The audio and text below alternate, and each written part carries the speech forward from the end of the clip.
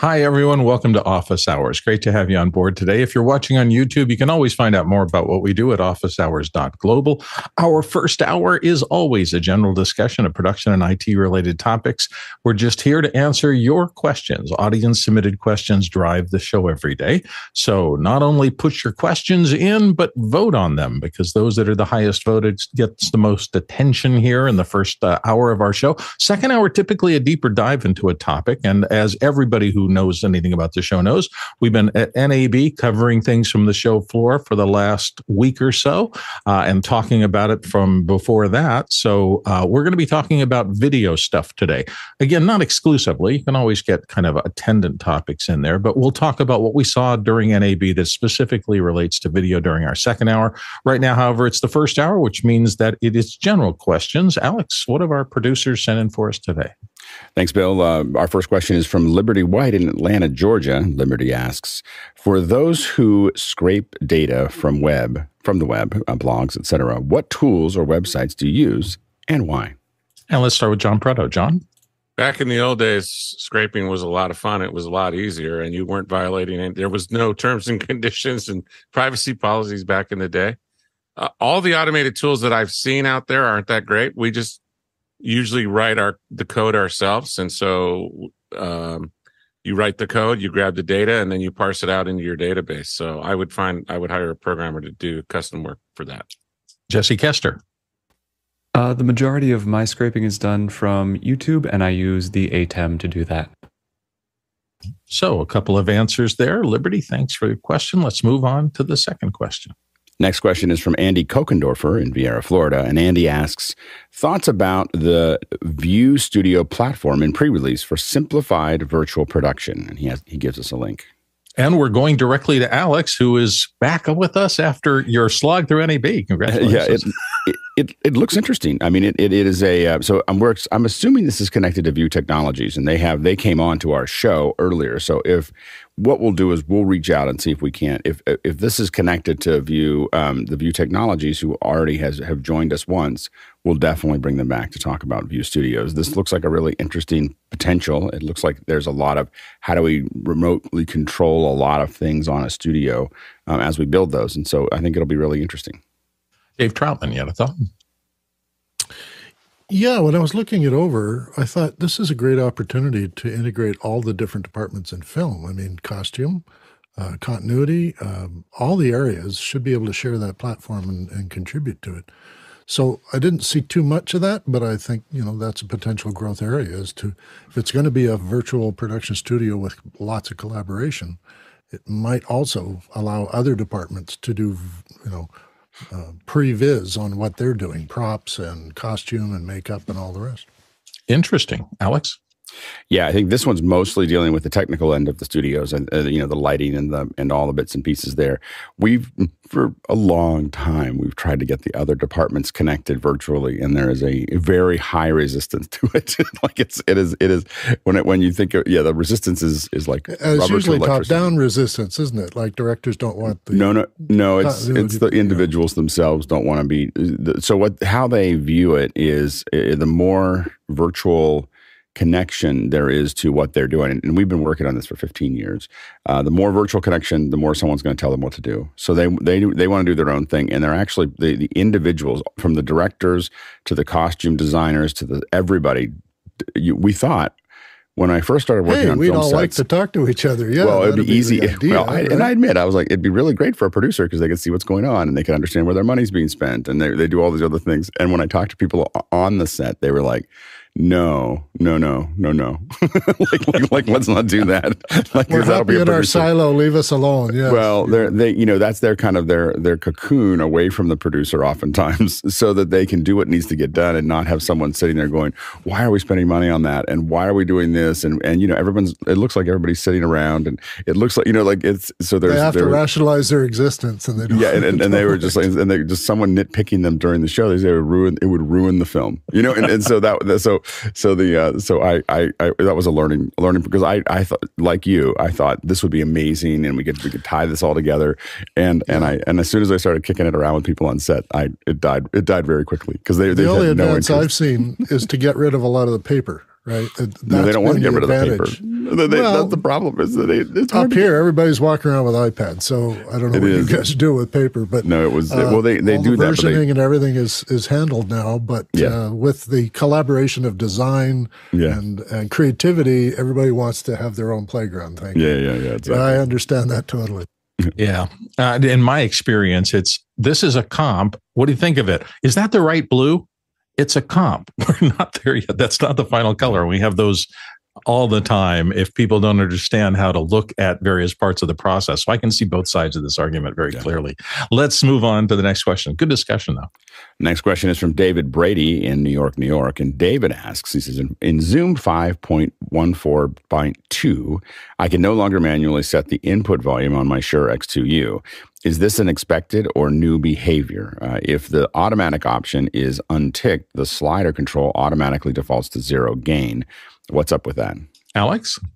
So the proper solution for a USB input, as most inputs now including Zoom, is that Zoom doesn't affect it. And so the idea is behind behind that is that you have something that's going to control the audio, and that you no longer need Zoom to do that. And then the attempt there is to keep you from having multiple gain stages. That Zoom's just going to go, okay, what do you want? like you figure this out.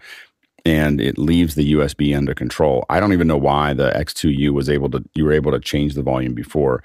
In most devices, not just Zoom, in most software, as soon as you plug in an external USB, it generally just goes to off. Like, whatever you are, lets you take over. In Zoom, and most of the devices I've had have had that. I would highly recommend USB devices that have some kind of volume control. I thought the X2U did. It's interesting because I thought the X2U had a gain control on the device itself. An X2U, for those of you who are listening, is an XLR to USB converter, and it pops into if I'm thinking of the right thing, pops into the back of a mic or your mic input, and then has a USB out. And a lot of us have had many of them, over the years. But that one, I thought that it had a gain control on it, and I think you'd want to use it there.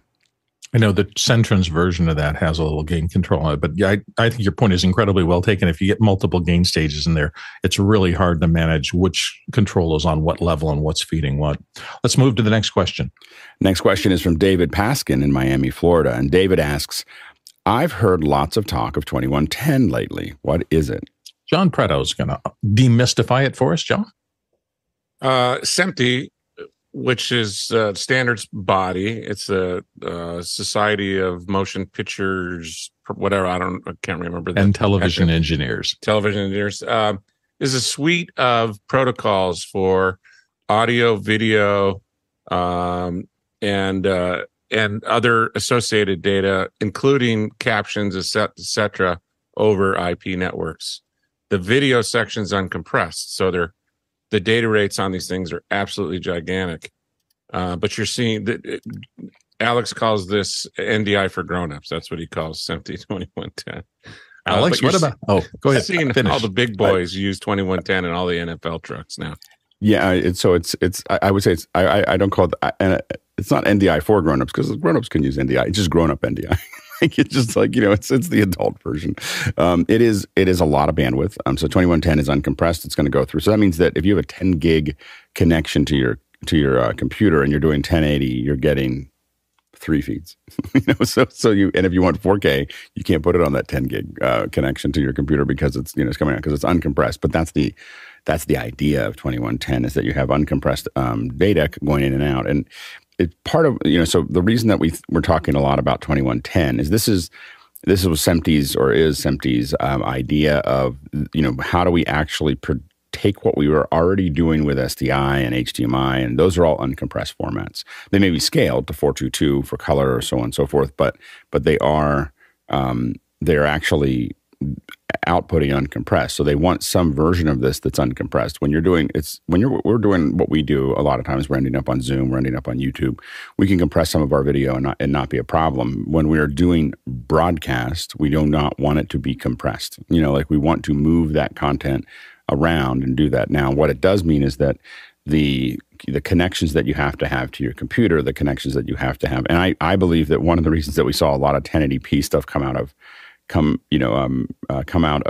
Blackmagic is because they released they released the cards that are now 2110. so Blackmagic has a card, a new card that will do 3 channels of 2110 coming out of the back of it. So we now know where Blackmagic is going with IP video, and what that's probably going to mean is that 2110 is going to explode. Now people are going to run into the hammer, which is that, man, do you have to have really good routers, to make all of this work? This is not for the faint at heart. You're going to start looking at really expensive routers and big routers, and moving all that data around becomes a thing. It just moves the problem from a route. But the routing itself, whenever Blackmagic eventually, gives us, because Blackmagic doesn't, and a lot of us think that after we saw NAB, that, and I guess we can talk about this in the second hour, but a lot of us started to realize why Blackmagic's not putting a lot into new routers. Like why, there's like, oh, now we understand, because now you can just buy a Cisco router and make it work, but it has to be a pretty beefy one. But the kind of routers that you're talking about are thousands of dollars, to make this work. They're not the ones you buy at Best Buy, but so are the 40 by 40 routers that you buy from Blackmagic. So, you're just moving to that new thing. But I think a lot of us think, we haven't seen it, but we think there'll be a firmware update to the ATEMs that the new ones that have the 4, it makes the 4 inputs on the back of the new switcher, the 4 Ethernet connections make a lot more sense now. They didn't really talk much about it, but now that could theoretically be 12 cameras going into those 4 little connections. So that may start to make a lot more sense. Go ahead, David. And forgive me, the number 2110, is that resolution? It's the protocol that was created by the SMPTE group. So that it's just a designated number. Name. It's like Rec 709 or Rec 2020. This is 2110 is and there's other ones, but this is the one that we're using here. So it will make a lot of things a lot easier, but it is, it does take a lot more work. I mean, this is the grown-up version of NDI. And NDI is like, oh, we can do anything we want. And 2110 is you have to kind of think about it and build it up and put it together. But there's a lot of flexibility that comes with it. So I think that it could be really interesting. And it does mean that potentially we can have a lot more routing, with those big routers. Right now we're stuck with, it's very expensive to do a lot of the things that we do. If we want a huge backplane and with lots and lots of I/O going back and forth, we have to have a very large router. But remember that a 144 by 144 UHD router is $80,000. So it's not that these things cost a lot of money to do anyway. And again, this is for folks who want uncompressed. That's the big push. Let's go to the next question. Next question is from Tlaloc Lopez Waterman in Salisbury, Maryland. Without getting political, it's going to be hard on this one. Yeah. There is a company in Santa Barbara, California, that after the change in laws about independent contractors a few years back, stopped hiring me. Is there a way I can do something to make it easier for them to do so? So without getting political. Okay, so we're gonna dance around this delicately. Chris Fenwick, start us off. Well, to be clear, you can't completely be unpolitical, but I will tell you, Tlaloc, that we've had this problem with contractors. The laws changed and made it nearly impossible to hire the small independent contractor. So what you probably have to do is actually set up a California business, and not a lot of independent contractors will use their social security number as their taxpayer ID. Nope. You have to have a legit California business. You might actually have to have a California address. That makes it comfortable, but you definitely have to use a taxpayer ID number. The delineation of what a contractor is just getting more and more strict. Okay, I'll hold that one. Contact me, Tlaloc. We'll have the real conversation. But the bottom line is it almost has to be business to business. And the reason they're doing it is they don't want the tax liabilities that are certainly going to fall on them. And the problem is that those tax liabilities can be retroactive years back, 3 years back. And so it becomes such a nightmare to hire an independent contractor the way we used to do 20, 30, 40 years ago. I mean, it used to be much easier to just go, yeah, I'm a dude. I got a thing. Here's my bill. Give me some money. But it literally has to be an absolutely legit California business to make it so that the headache threshold gets to the point where their accounting people will say, yes, you can hire that guy. Jesse Kester. Yes, and if you don't have an LLC in California yet, get ready to pay the $800 franchise tax for when you set it up, and that's an annual fee. And please do remember to put a suit on your business to make it easier for the company to approve any invoice. And that means it comes from accounting@yourbusiness.com. The money is going into your actual company's actual bank account. It's not your name doing business as, and it's not your personal account. And that will make it easier for them to approve your services. If you have a good relationship with the business, ask them if there are steps that you could take to make it easier for them to approve you. And if they don't get back to you on that, the reality might be that they were using that as a polite way to refuse your services. They were using that as an excuse. Alex. So we deal with this on a day-to-day basis. This is based on a bill that was done in California called AB5, and it was mostly aimed at Uber and Lyft, and it completely missed Uber and Lyft, but hit everybody else. The reality is, in the entertainment industry, now we follow it. We cross every T and dot every I, on our end, and the reason that we do that specifically is because we don't want to have any trouble, as was stated before. Most of the entertainment industry is ignoring it because they basically told a lot of it has been, there's exceptions being built, and they're trying to push the exceptions through because basically they had to build a whole bunch of exceptions after they built the bill. They had to start adding exceptions to everyone because they threatened to leave the state, and some of them have. So you don't have to have an LLC or corporation inside of California because you can contract with people. You do need an LLC at least. So you need an LLC or a corporation, S corp. S corp is going to be a little easier than an LLC, but you do have to have something. And mostly it's just a TIN number that isn't your social security number. That's the thing that they need to get. After that, we can just simply process the bill with you. It's not a problem. If they don't do that, what we have to do as a company is we have to make you an employee for the time that you're there. So literally, you're an employee for like 5 days or 8 days or whatever. And so we have to run payroll. We have to run all of those things. And as Chris said, it's the state making sure that it's getting the taxes that it wanted. And so by doing this, they don't have to chase after a lot of little contractors and try to go after them. They can just say, they can make sure that all the payroll taxes, this isn't just your income taxes, this is all the payroll taxes they want to pull in as well. So so that's kind of a big dragnet that they have there. So, but what we recommend everyone do at this point is either build an LLC or an S corp. It does have a little bit of an expense, but after that, you can do it. But I don't think you need an S corp. I think it's just an LLC. It's just mostly a TIN number that isn't yours is going to be enough for you to be. Now you have all those accountabilities now, so your accounting gets much more complicated. It's not just the franchise tax. You're no longer just doing a 1040 or something simple. But you do enough work. I think your taxes are probably complicated enough. So if you're, so I think that so you'll need a little bit more work done for your taxes to make that happen. But yeah, it's in California, you really can't get a lot of work above board without being some version of a corporation. Dave Troutman. This is really interesting because I've never understood the California law because I'm in Canada. We have different arrangements. But back when I formed my corporation in 1988, I made it a Dominion registered corporation so I could work in any province in Canada.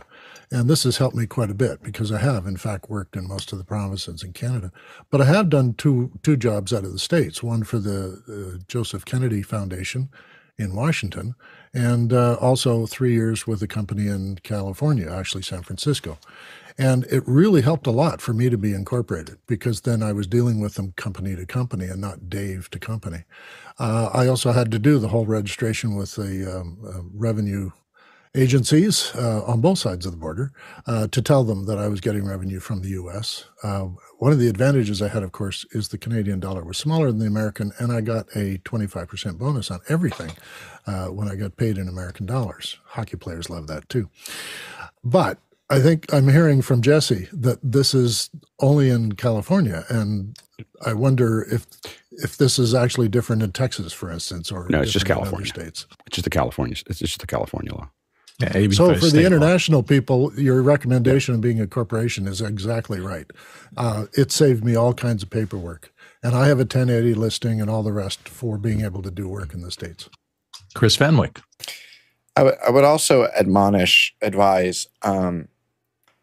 people who are independent contractors. There are longstanding understandings between the people in our industry and the people that we hire. I need an LD for a day. I need, a couple of camera operators. I need a grip truck. And because the way these laws are written now, as Alex mentioned, like, you might have to become an employee for a day. If you turn around and decide that you're going to apply for unemployment because that 5-day job is over, you're causing enormous headaches for the people that sought you out and hired you to share, your skills with them. These are not, it might be legal, but you're going to cause a lot of headaches for the people that reached out to you. My advice, never mind. Alex? I was going to say, just to follow on with what Chris said, that if someone filed for it wasn't like a huge thing. It wasn't like we stopped business, but if you filed unemployment after we hired you for 5 days, and I know, I don't know how O&O actually handles it because I don't deal with that, but we didn't hire you again. like that. That was that was just going to be like a no-go. In general, if you're doing a business, I would recommend just at least becoming an LLC. It makes it easier for everybody, to do this. And one of the things you want to look at is, with Pixelcore, we slowly built up to these things. And one of the things that makes it easier for people, you want to make everything easier to hire. So we had insurance, we had liability insurance, we had, we were a company, we had, accounting process, we could fill these things out. And as you make those things, as you make that smoother, you will get more work, but it is an investment because it's just, it's easier for a big corporation or even a smaller corporation. It becomes, you just want to look at everything that can make it easier to hire you. And those things definitely help. And as someone who I think I'm in the same opinion pool as almost everybody you've heard, it's been a gentle disaster trying to navigate this. I will say I'm just going to try to articulate a little of the other side of that, which was in the early days, there were tons of employers who got bigger and bigger and bigger, and suddenly they were having independent contractors come in 50 out of 52 weeks of the year, and they were just paying them 1099 without any it was a big savings for them not to have to manage it. They could hire and fire at will, half the protections of somebody who is an employee. But they botched the implementation of this, in my personal opinion, pretty significantly, where it hasn't gotten much of the benefits that we were all promised if it went through. And it certainly has created a lot more uncertainty, and a lot of people aren't getting hired the same way that Taluk is telling us he's had a difficulty coming in to work from the outside. So, be careful what you ask for sometimes. Let's go on to the next question. And a quick reminder that, of course, you can ask questions at any time during the show, and make sure to vote on those questions so we know which ones you want to answer first. Next question is from Nathan Cashin in Oregon City, Oregon. And Nathan asks, a $12 HDMI to USB converter has been working fine with my Lumix G85, but I just got an Elgato Camlink 4K to see if it would be any better. Doesn't work at all. The camera LED blinks on and off, even when connected directly to my M2 MacBook Air. Any tips? Dave Troutman is going to help us out here. Dave? Yeah, I don't have the 4K Elgato face cam, but I do have the 1080. I have had some difficulties with the system recognizing my USB 3 connection. Now, you talk about the HDMI converter. I don't know why you would be doing that, but when you connect it directly to your MacBook Air, it should just see it. But it may not operate it because you need the Elgato software to do the setup and the handshake and all that. So I have a habit of launching my cam controls before I plug in my camera. I also wanted to ask if there's a hub in the way or a port with lots of other connections. It may be that the camera is not finding its way through, and that would be a thing to look at too.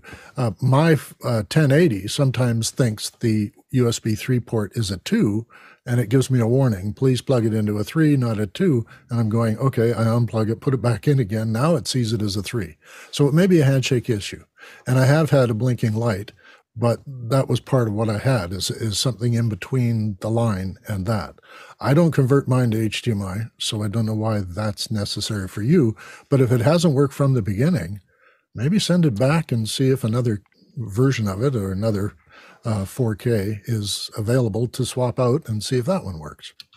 Alex? I think this is just converting the HDMI to USB. Not it's just the HDMI from the camera to USB. I think Dave's completely right that I think it's most likely if you have it going through a hub, it will not work because the hub is probably a 2.0 and it needs 3. It needs more bandwidth. So the link is going to need more bandwidth. What I will warn you about with the Elgato Cam Link 4K is that it has a heat issue. So if it's left on for a long period of time, it will just quit. That's why we stopped using them. I just wanted to just make sure everybody knows that it's a 3.0 out. It's not HDMI out of the camera. No. So he's converting it to HDMI as far as I know. Yeah, but there's no HDMI out on the Cam 4K. No. It's the Lumix. The Lumix G. He's taking HDMI from the Lumix G85. Go ahead, David. David? Yeah. Yeah, for what it's worth, I have one. I've had it plugged into, I can never remember if hub or dock, but it's the big fat powered one, the OWC, or a CalDigit with the huge power brick. I've had it plugged in there for the past 2 years. I've been using it, haven't had any problems. I haven't seen the overheating issue. Maybe that's for us. It was a 1-to-1 relationship. We had 3 of them, and three of them in shows, and three of them had in the middle of the show went bad, and it was always because they got really hot and then they turned off, and we were just like, well, okay, well that's not the one we're looking for. Sure. Okay, sure. I stand corrected because I didn't read the question properly. See, Elgato Cam Link 4K. To convert, and I actually have one. It's fine. It's fine. It's good. Right, and I was talking about the Elgato Cam. Got it. We got it. We got it. We got it. Okay. We got it, Dave. All right, we're moving on. Chris Fenwick. Clear here. Chris Fenwick wants to weigh in on this. Let's give him a chance. Wow. Yeah. Hey, so David, you just mentioned hub versus dock. I remember we had this discussion when we had the dude from OWC. I can't remember either. Can we clarify? One of them seemed to be a much better choice to just say, always buy this one than that one. Does anybody recall that conversation?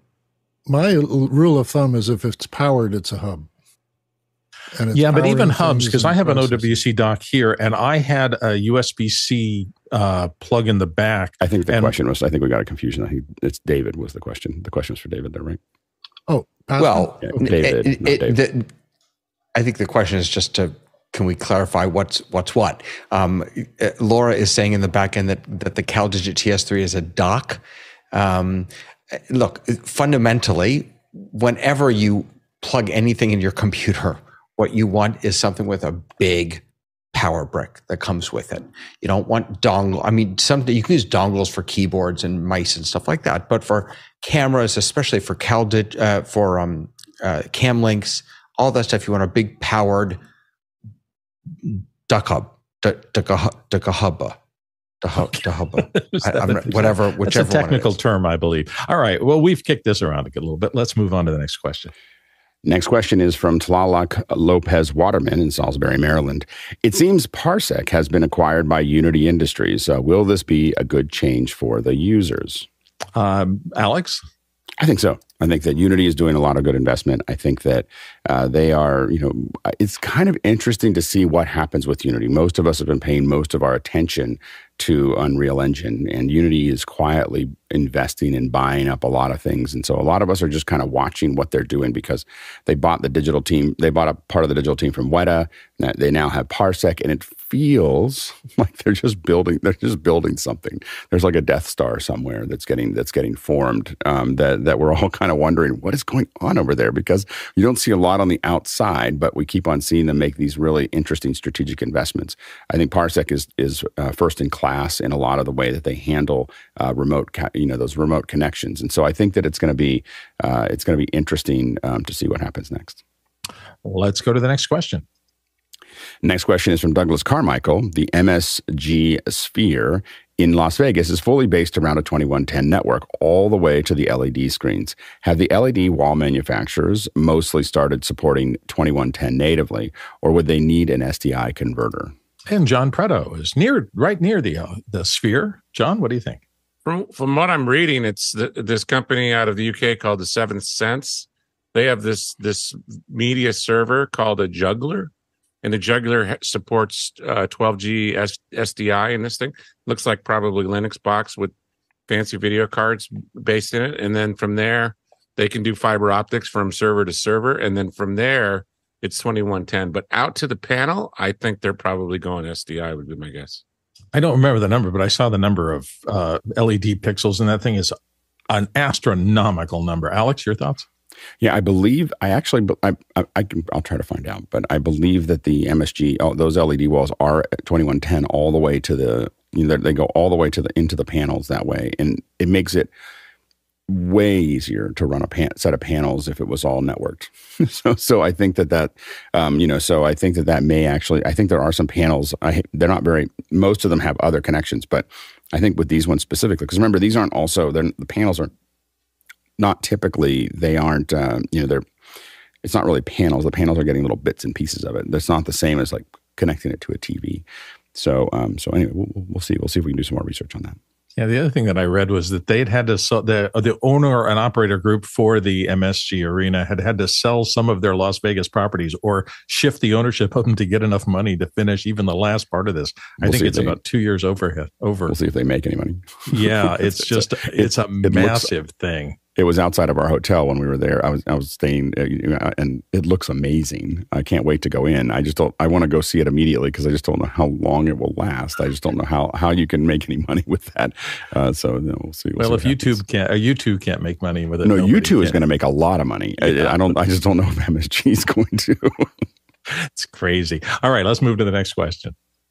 Next question is from David Paskin in Miami, Florida. And David asks, we had Cinemaker on office hours way back and the demo struggled. Wondering what people saw them, who saw them at NAB and or know the growth that they have gone through now. If only someone on the panel had just been on a Las Vegas NAB panel with Cinemaker and maybe somebody else we know, they would be, oh, Alex, there you are. Yeah, so I was actually on a panel with Cinemaker at NAB, and so they keep on moving forward. So I think that that presentation didn't go super well, but I think that the software is getting really good. I mean, they really have they just keep on plotting forward. They keep on adding the integrations. The new integration with Zoom is really impressive, and so I think it's time we're gonna reach out to them and see if we can't get them back on and have them show it. We'll give them lots of warning so they can be ready for a good presentation. That'd be nice. Let's go to the next question. Next question is from Andy Kokendorfer in Vieira, Florida. Anyone test the new Sony SRG A40, SRG A12 with the PTZ auto framing at NAB? I haven't heard of anybody who's gotten one of those in their hands. Alex, have you? Didn't have it in my hands. I got over to the Sony booth, but only for a few minutes. I ended up having not very much time at NAB. So, I was speaking a lot. I had like 7 talks or whatever. And so so between that and all the stuff we were doing, I didn't see it, but I went by. I got to play with it in front of it for just a second or watch someone play with it. Still too much headroom. It seems like everybody's building headroom for old TV sets that need 20% of space above the head and all the other things in it. So it feels still like there's just a lot of old-fashioned someone read a book about how the framing should work, and what we need is someone to give us a control inside the system that says, like that literally just moves up what it considers what it considers as a vertical alignment needs to be added to the cameras, so that they just automatically align. And I, as a user, can say +12 or ±3 or whatever I want to do, rather than them just automatically doing it. I can still do the auto, but just apply that to the solution, because it's just tracking your face, and it just needs to decide where your face is. Let's go to the next question. Next question is from Guy Cochran in Seattle, Washington. Is the new Panasonic UE160 the first PTZ camera with built-in 2110? I haven't heard of others, but that doesn't mean there aren't necessarily some early ones out. I know everything's going in that direction. Alex, have you? I believe that it is. I think that it's the first one. I mean, so technically there are plenty of things that are a PTZ head with a camera, and the camera has 2110, and that works. But I think that the first one and then we have on the other side, we have lots of PTZ cameras with NDI. I do think that the UE160 is the first one that we've seen that is 2110. Dave Troutman. I've heard more about PTZ in the last year than I think I've ever heard in 5. And it makes me think that this at-home work or remote control stuff is the anticipation of broadcast. Broadcast is going to not need a lot of cameramen. They're going to do it with PTZ and some help from machine learning. Broadcast has been doing it for a long time. Like if you walk into a news in a U.S. local TV station, there is one person running the entire thing, and that's been the case for the last 15 years. So broadcast they have these big pedestals that have wheels on them, and the everything's really clear. And you watch.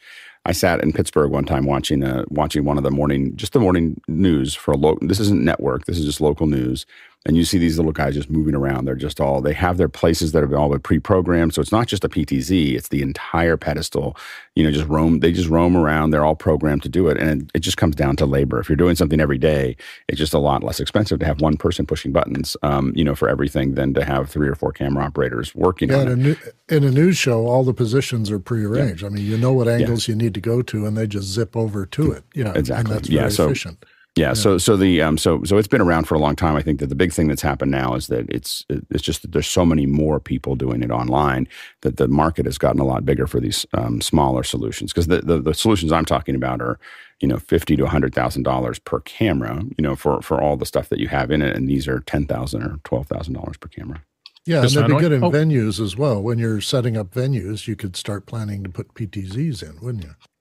Chris Fenwick. I got an opportunity to talk one-on-one with Grant Petty for a little bit at the Blackmagic booth, and I said that there's 3 things we'd love to see. More presentations like he does, and he did warn me that if he did any more that he wouldn't be able to run the company because he spends a lot of time working on them. And we'd love to see a PTZ camera, and we'd love to see full autofocus on his cameras. And he dodged the topic masterfully. There you go. Most of those guys are really good at that. Excellent. Let's go to the next question. Next question is from Jack Ruppel in Breckenridge, Colorado. Resolve 18.5 supports USD. Anyone have experience inserting USD-Z in Google Earth Studio? YouTube has many examples in After Effects. Thankfully, Alex is back, and Alex has a lot of USD-Z experience. Alex? We haven't done it. We haven't inserted USD-Z from Google into Google Earth Studio, or I haven't yet. Mostly, a lot of us are looking at the Resolve 18.5. It supports USD. So this is the Universal Scene Description, and this was created by Pixar so that they can move scenes from one place to the other. But what Apple did when Apple was looking at USD-Z, they were like, why don't we zip this? So why don't we just add a zip to it? So that's why it's USD-Z. It's a USD-Z binary that is zipped together so that it's easier to move around in one compact file. And so it's treated as it's a zip file, but it's treated as a file itself. And so that's what USD-Z is. What we don't know is whether Resolve supports USD-Z or whether it supports USD. And that those are different because they aren't the same format. It's not like it's just it's close and then it's there. They are a different thing. So it's going to be interesting to see for a lot of the tools that we have, so if you're using Resolve and you happen to have something like Adobe's Substance and you're working with that, Adobe Substance will just export USD or USDZ. USDZ is actually harder out of Adobe Substance than USDZ because it's designed for the bigger pipelines like Maya and a lot of the other bits and pieces. So it's going to be really interesting to see what that support is. I don't have a specific around the Google Earth, but since you asked about Resolve, that's what a lot of us are really interested. I'm going to put Resolve on a very carefully put it on a separate computer and try it. Usually the first releases of Resolve, I would highly recommend not putting into your central pipeline until you had a little more time to play with it. Interesting. And Alex, do you know, is USDZ the kind of format that's compressed, but you can also reach inside of it?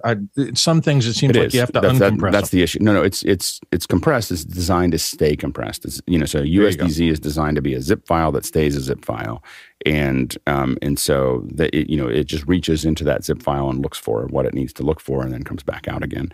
And that way it can be easily moved around and contained. The rumor is that when Pixar saw what Apple did, they're like, oh, why didn't we think of that?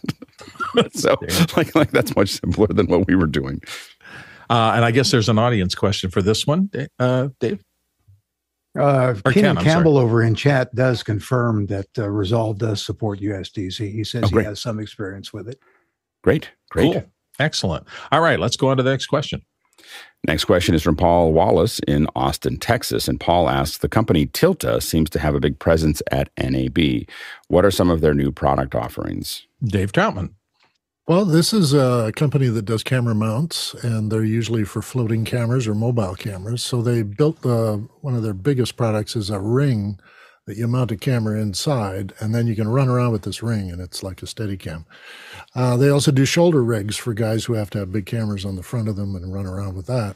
They've got a lot of smaller products now, and that might be part of what you're asking about, is the new things seem to be camera cages and things for GoPros, which allow you to put attachments on, very much like the small rig people.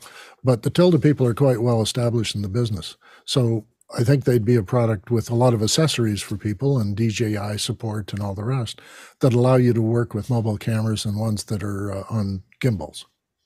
Alex. Yeah, Tilta and Small Rig are the two that are kind of going back and forth between each other. I think that mostly on sets we see mostly Small Rig, and then when we work with independent creators, we see a little bit more Tilta, but Small Rig is still probably the big game in town at the moment. Let's go to our next question. Next question is from Jesse Kester. Sorry, Jesse. I haven't had to be a reader before. Kester.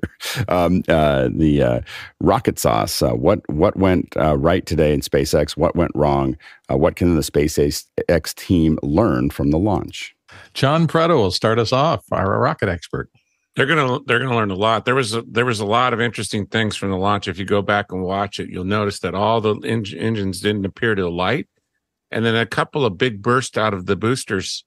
So something was going on, and they're going to learn a lot. Remember, they crashed their first 3 rockets before they got the 4th one off the launch pad. So they'll be back up and launch again. No worries. How big does that nichrome wire have to be to start those engines? I'm sorry, I'm just joking with my model rocketry days. Anyway, Chris Fenwick. What was interesting is the coverage. I thought the actual SpaceX website or stream, they had really clean graphics. I really liked it. They had this nice little cluster in the lower left, and it immediately showed you, it's like, oops, some of those guys didn't light. What was nice about it is there was no indicator as to what it meant, but immediately you understood what it meant. There was 33 little dots, and most of them were filled in. Some of them were little circles, and you immediately knew, oh, something didn't light. And I thought the graphics were really nice. It was super exciting to see it clear the tower. They said that clearing the tower would be considered a success.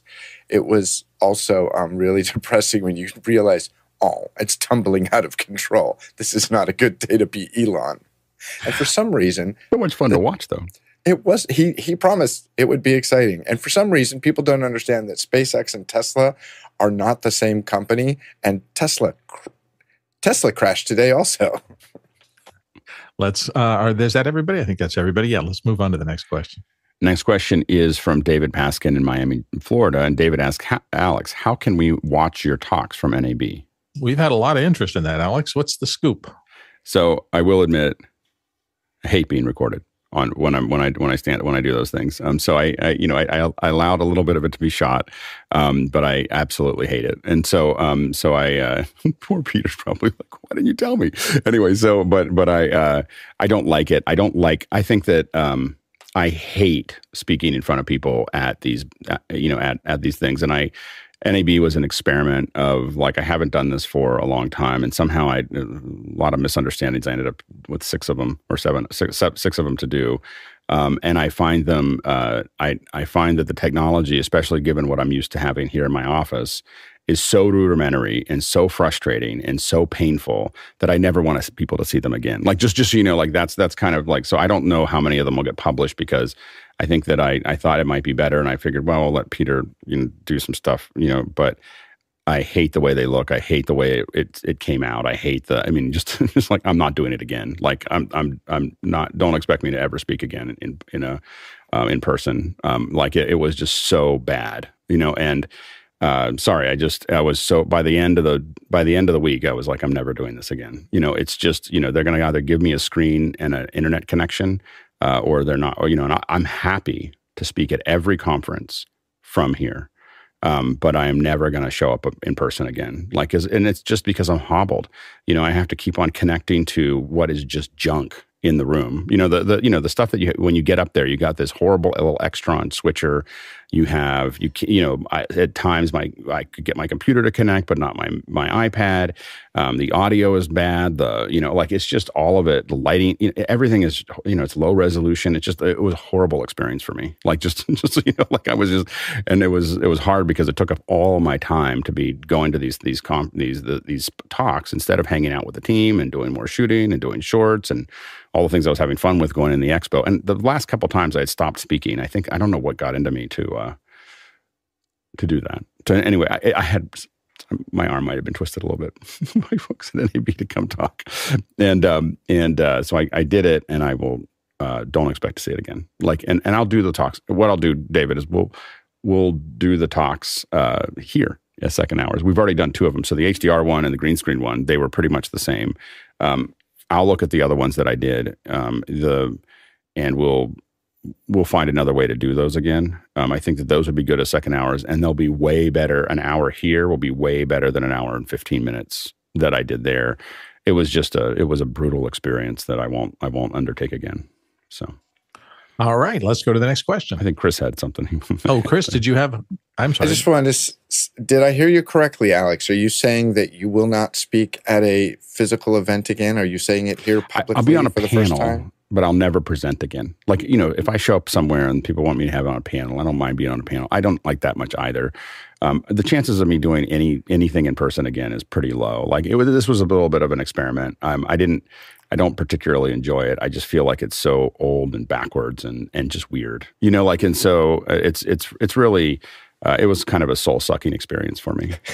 Did FMC or whoever you were speaking for, could they have brought you in remotely? No, what we'll do is I'm with everybody that I talk to now, because everyone's really excited about going back to, that no one wants to talk about doing digital first or doing something that might have people not show up because no one's showing, the attendance for all these things are way down. So they look at anything and there's a lot of other reasons to be there. Like we had a great dinner on Saturday night that John put together. Thanks, John.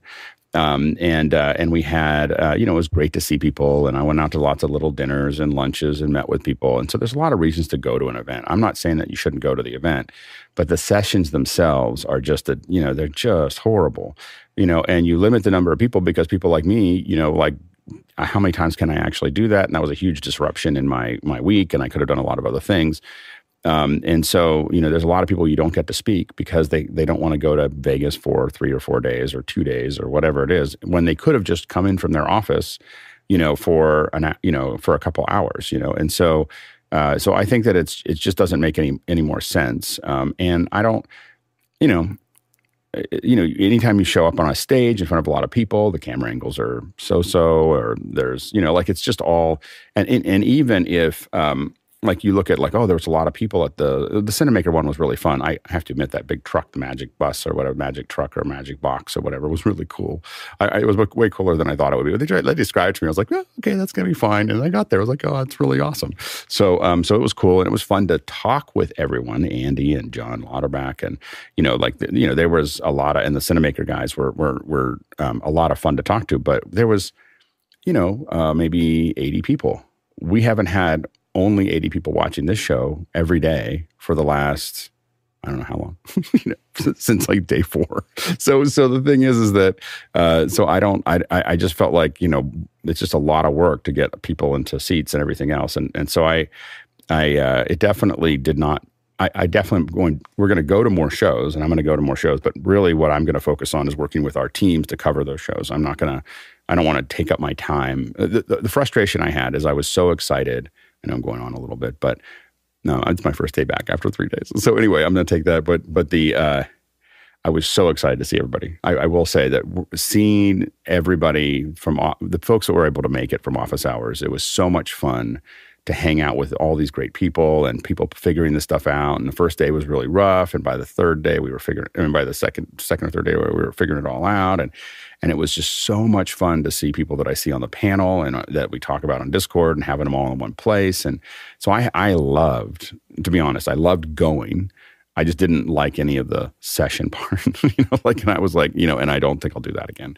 I think if people want me to speak, I can come in remotely to a lot of sessions, but I think that I'd rather, if I'm going to talk about something technically, I'd rather do it here with everyone rather than going to a conference and doing it. I will say, the only thing I'll say is that I made, there was in every session I did, there was one person that walked up that was really useful for me to know that person, at least there was a whole bunch of them. There were some incredible folks doing work in DC that, like when they explained what they were doing, I was like, oh my goodness, like we got to get you on the show. So there's a whole bunch of people that I wanted to bring on the show. There were folks from big companies. So I want to keep on doing that. So what I've been recommending to everybody that I talk to is give me one room. Like, so, the FMC part was like 20 rooms, right? Full of things, 20 or 30 rooms. Give me one room that's digital first. I just want one. We'll connect it with the internet. I'll get it sponsored by somebody. And everyone will come in over Zoom and there will be no, people, when they come in, they see the person up on the screen. We'll have a nice LED wall, we'll have it'll look pretty and people can still stand up and interact with those folks. They'll look out there and see them and hear them and everything else. Let us have just one room. And what I guarantee is that after we have one room, the next year we'll have 2 rooms and then 3 rooms because it just makes way, way, way, way, way more sense than what we're doing now. So it just underlined, I gave it a shot. I'm not going to do that again. So anyways. Tell us how you really feel. Oh my gosh. But for people think, oh, Alex not going to more shows. I'm definitely going to the shows. Like we're immediately pivoting to Cinegear. And I'm really excited about what we did. And we'll talk about it more on Friday. But I thought there were a lot of things that didn't work. But NAB overall, to me, was a huge success, of figuring out a lot of things that we did on a whole bunch of levels. And so we're pivoting to Cinegear. I'm going to keep on going to these, but I want to go and hang out with the teams. I don't want to be having to go somewhere else and talk and go somewhere else and do something. I just want to be there. I'm going to hang out with the production teams. We're going to figure out how to do just incredible coverage of the expos and possibly start doing digital first events. All right, let's move on to the next question. Next question is from Tommy DeChance in St. Paul, Minnesota. And Tommy asks, I split my VGA from the projector feed and put an HDMI to VGA connector onto my ATEM Mini Pro. The input is black. Where did I mess up? HDMI to VGA, it would probably be the other way around because I think the ATEMs only have HDMI in. Alex, can you figure this out? Yeah, so the HDMI to VGA, you need a processor for them. They have processors for that, but those are not cables. They are boxes. The one that we used to use was a Barco. Barco had one. It was a 1U box that converted the HDMI to VGA, but it's not as simple as a simple connector. You can getting between those two formats. One's a digital format, and typically one's an analog format, and they need processing to make that actually work. There you go. Next question, please. Next question is from Paul Wallace, and he says, what is the Rode Streamer X? And David Paskin will help us with this. David? The Rode Streamer X is an audio and video interface into one. It's a really interesting device that I have absolutely no use for.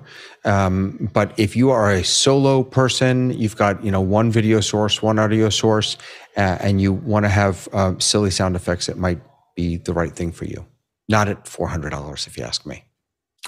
Interesting. Okay, let's move on to the next question. Thank you, David. Next question is from Keenan Campbell in Nevada, USA. And Keenan asks, what does everyone think of live stream event from a vendor booth? I was fortunate enough to be on one of them from Epiphan. Great way to keep the conference hybrid. John Preto. Yeah, thanks. Keenan, congrats to Keenan, because I watched this live feed from Epiphan, and Keenan did a great job. The video looked great. I think it's fine. I see lots of vendors do live broadcast out to their own audience, which makes sense to me. Alex. Yeah, we've done a lot of these. I will say that the looking at it from the back end, the average view time on streams from booths is very, very low. So it is oftentimes measured in seconds, sometimes measured in short minutes, 1 or 2 minutes long. So when we read the data of it, and I don't know how this one might have been way different. I didn't see this one, but as we read the data from the back end, as a person doing these, we kind of consider them failures. They don't. From a pure audience perspective, it's an idea that people come up with, but they're not. If they're actually looking at the data in the back end, usually they're not very successful. Yeah. Next question.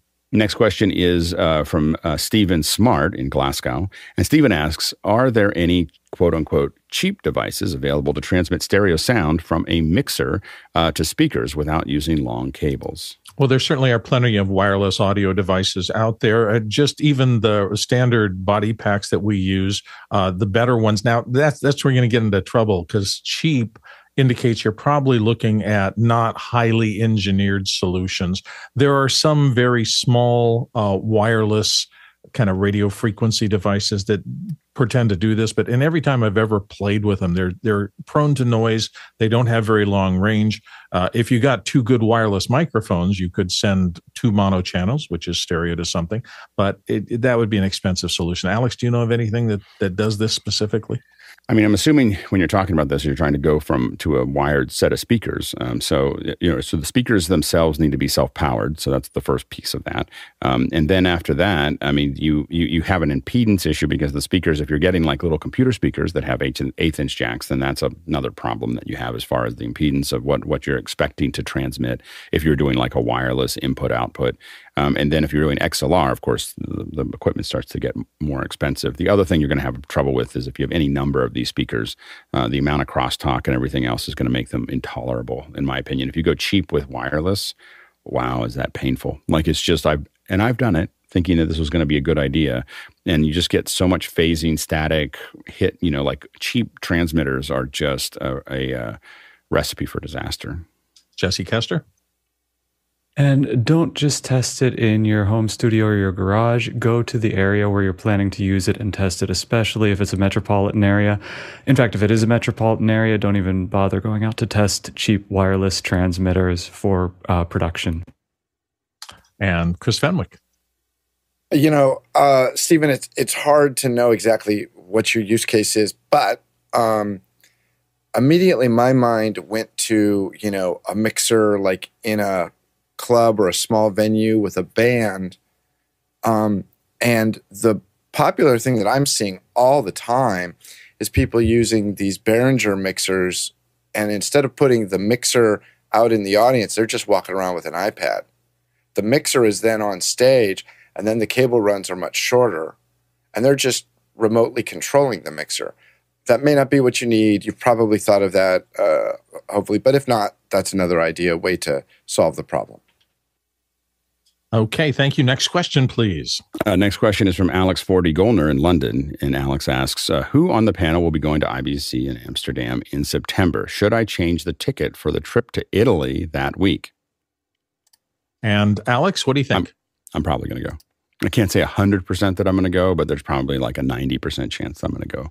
I want to do the same thing that I did in NAB with all our European, our European cohort. So I want to see everybody. I did really enjoy it and hanging out with everybody. And so I do think I'm going to go to a lot more conferences, but it's mostly just to hang out with the office hours folks. Like that's my thing is like, let's do some production together.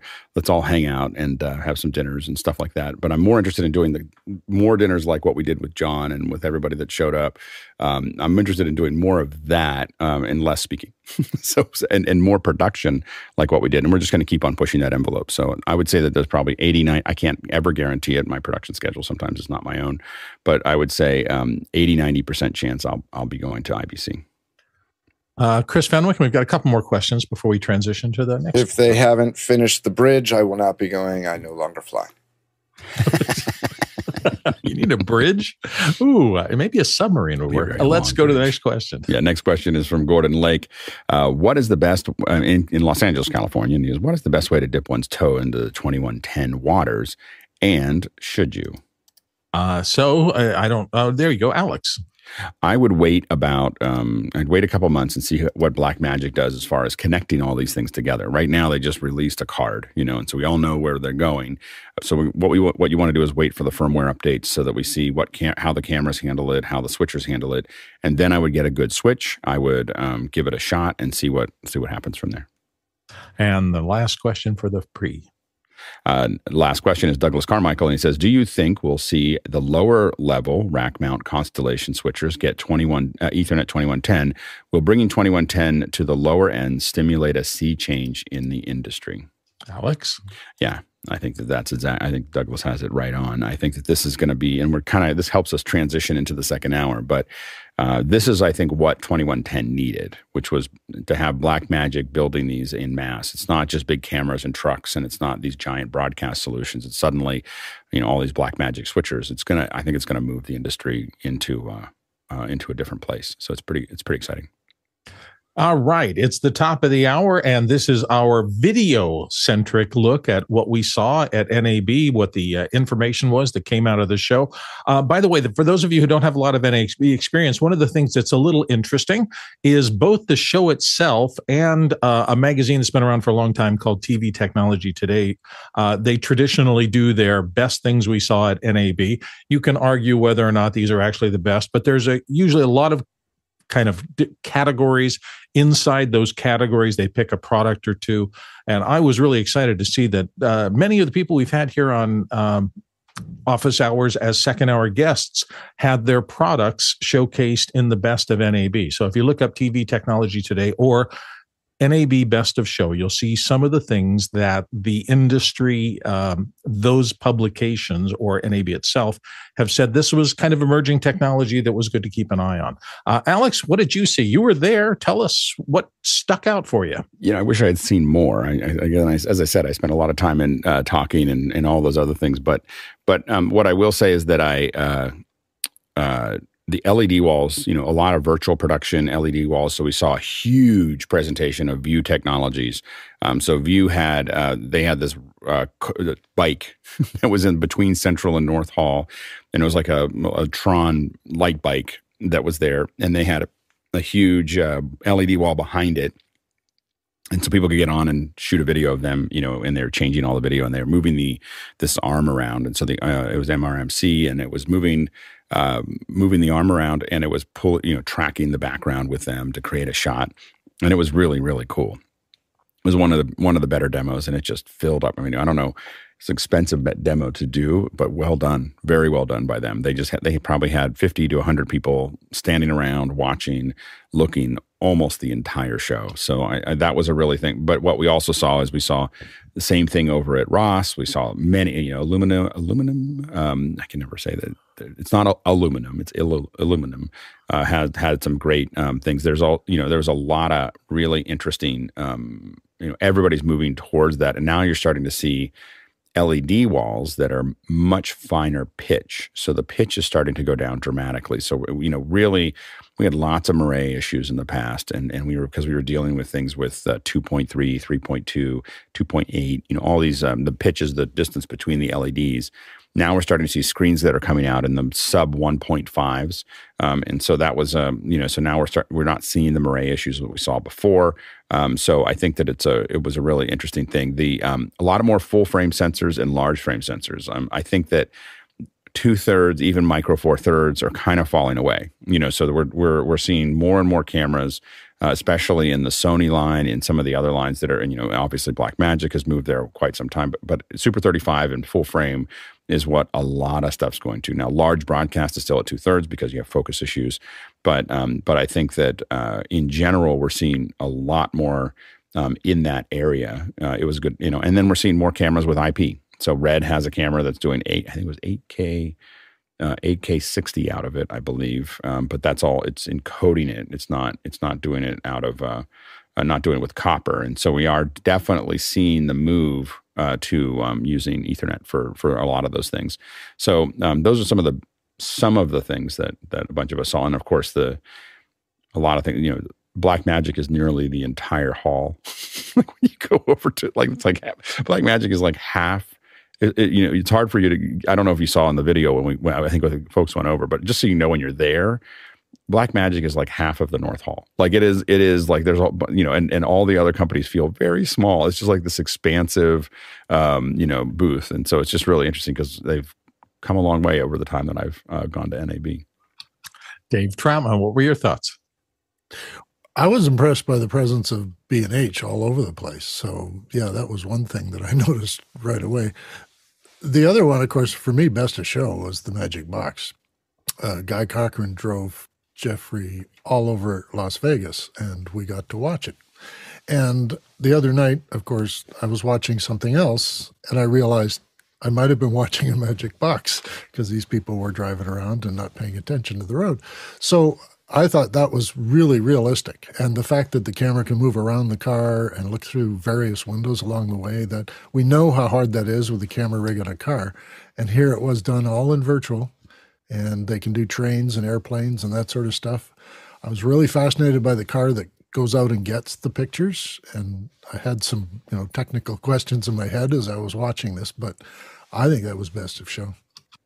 John Preto? Alex, did your hypothesis come true on 8K 120? And did you see the Sony video wall? The Sony video wall they weren't doing the same demo. So it wasn't the same, but it was, but I do think that we're going to, there's a lot of force behind higher frame rates. You can hear it now a lot. In NAB, you'll hear it more than if you go to somewhere there's a bunch of filmmakers like Cinegear. There'll be a lot of discussion, and they're thinking, and when you talk to filmmakers, the drama is between 23.98 and 24. Like they're not thinking about anything else. They don't consider anything else viable. But at NAB, you're seeing a lot more people talking about, high frame, they talk about these cameras. And remember, every TV you've bought in the last 5 years is capable of, not necessarily monitors, but every TV is capable of 120 frames a second at least, if not 240 frames a second. They're already built up for that. And so, long story there, but anyway, so there's a lot of TVs that are already ready for it. And what you're seeing is all these other cameras slowly wrapping up to it. Many, many cameras have 120 frame per second option. Now they mostly push them as slow motion, but obviously once the 120 transports start to really pick up speed, right now we can't transport it very well, through anything. And so that's going to be kind of the next one of the discussion that we had at one of those hallway discussions that they talk about a lot is a lot of times we have there was a discussion about how to move 120 frames per second, which I hadn't thought about before, which was the idea of using two 60 frame per second images and literally interleaving so one field, it's like fields, but having two SDI connections that are sending 260 frame per second frame rates, and it's every other frame between them. And so that you just need something on one side to grab onto that and something to do something with it on the other side to get the frame rate that you could get theoretically 120. And it's very similar to what we used to call PSF, which was what Sony did to get interlace to take progressive through it, is to kind of break those things up. So it'll be interesting to see if that becomes kind of the in-between solution. Of course, 2110, as we talked about before, fixes a lot of that, but there's so much bandwidth, 2110, what do you do with it? Like if you wanted to do 8K 120, I don't even know if there's switches that would, pass that. So that's the issue that you have. Yeah, it was really interesting this year. For me, it's the continued digification. Is that even a word? Of everything that I used to see in analog there. And so many of the traditional names that I have known from the past NABs are just really moving into this space. A few things that kind of got stuck in my mind. JVC, who I hadn't paid much attention to, was one of the best of show winners for their little NDI-enabled handheld broadcast camera. So it just tells me that more of the data stuff is moving in. Lucid Link was also another one of the, and so many of the people that have been on the show here and have done that. Altheon got really, both the NAB and the TV technology signaled them out as kind of on the move.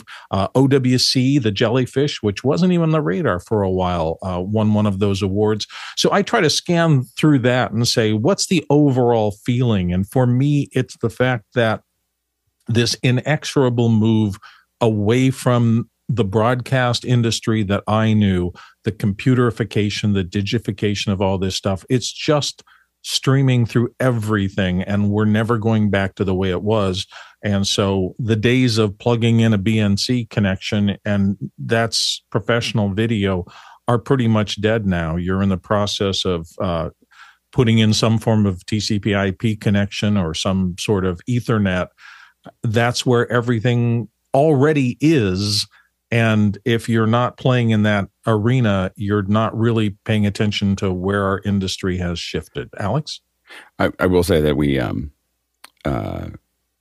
oftentimes think the future will come faster than it does. This is a problem that I have oftentimes. So when I think that when you say that SDI and everything else is dead, it means it's a projection 20 years out.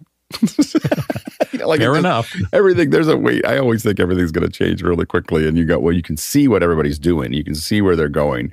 And when I saw 8K 120, well, before the Sony booth, I saw it maybe 8 years ago.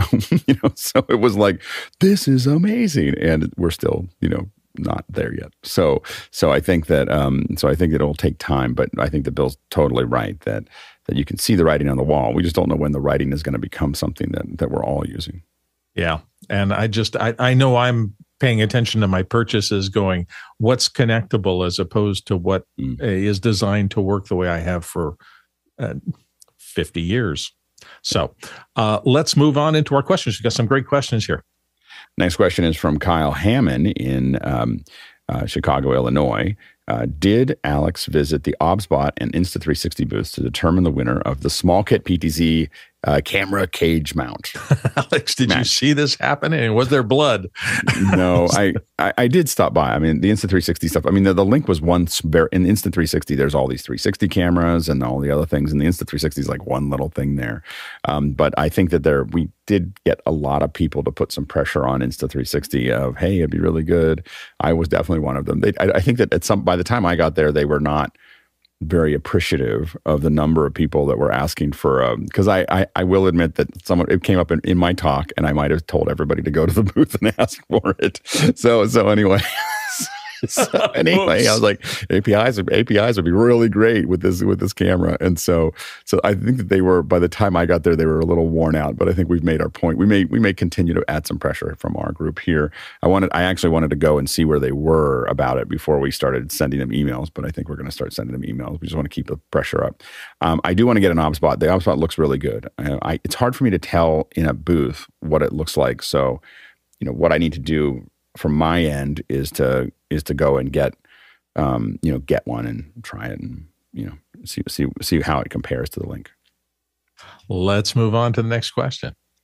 Next question is from Alex 40 Goldner. As much as I appreciate the updates coming to Resolve, Premiere, and LumaFusion, has anyone got the impression that any NLE makers have a vision beyond Ad Cloud and ML and machine learning assistance?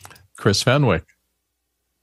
Yeah, Alex, I know exactly what you mean. It gets a little old when people just, drop in all these buzzwords and, popular things that, like if I just were to mention a certain couple of letters, I'll get more buzz. But for those of you who are not on the video, he just popped up and now with AI, over his shoulder. So this is Chris with AI. So, but I agree. I do think, however, that being present, even if you're going to, cater to the buzzwords, is better than not being present. And Alex knows exactly what I mean. Alex. I think they should now with human intelligence. Hi. Now with real people. Now with real people. That'll be the next thing. So I think that obviously the big thing that everyone talked about is text-based editing. So both Premiere and Resolve added it. So this is what a lot of what we saw with Descript was you could go into Descript and you could just add all these things and it would just use the text to do the edit. And that's a pretty heavy thing. I will say that Resolve, I don't know exactly what the numbers are, but I've been told that Resolve has about 3 times as many engineers as Premiere and about 10 times as many engineers as Final Cut. And you feel it when they open up an update. The updates are not only so heavy, they're so deep. They have a relighting tool that they built into it that is just taking the video and letting you relight things, and they have the text-based editing. They have the support for the USD. So there's a whole bunch of things that they're adding so many things so quickly to it, and they're adding it across many, many, many things. It was really interesting to see. Of course, a lot of us that use Final Cut were like, well, when are we going to see something with Final Cut? I still think that we need to wait until June to see what Final Cut and Motion may do. So I think that there's if we don't pretty soon, if we don't see a lot of movement, I think that Apple has until this October, because that's when they oftentimes do these big releases of Final Cut Motion, compressor, and so on and so forth. If they don't show something pretty impressive this October, I think Final Cut is, dead. It's not going to. I mean, it won't be dead. Like, people will still use it, but it'll fall off of even. I mean, Resolve is picking up speed so fast. Apple has to make some adjustments or just know that it's going to be kind of a side project. And it's really hard to watch because I've been using Final Cut since 0.9. But I think that they are, we're not seeing a lot of updates.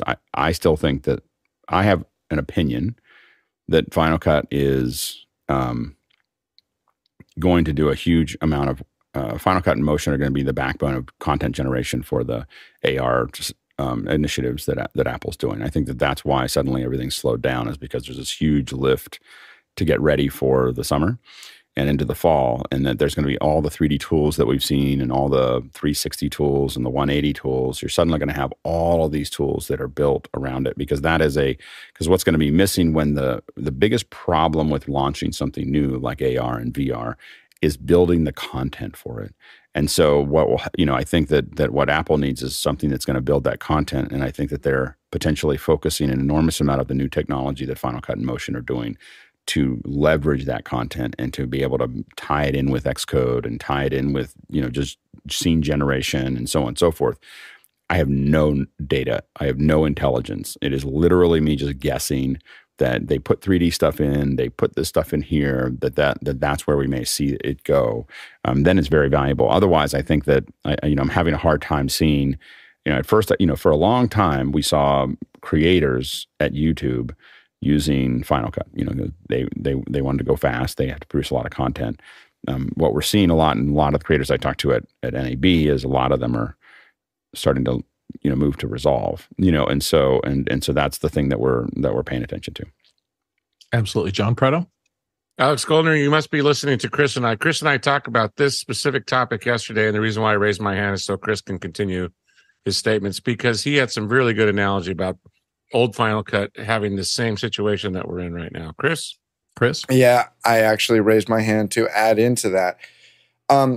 If you look at If you go back historically, and Alex can do that, and I'm talking about Goldner and Mr. Lindsay. I don't do history. I only do. No. Well, you do. You may not do it, but you've lived it and you remember it. So don't be silly.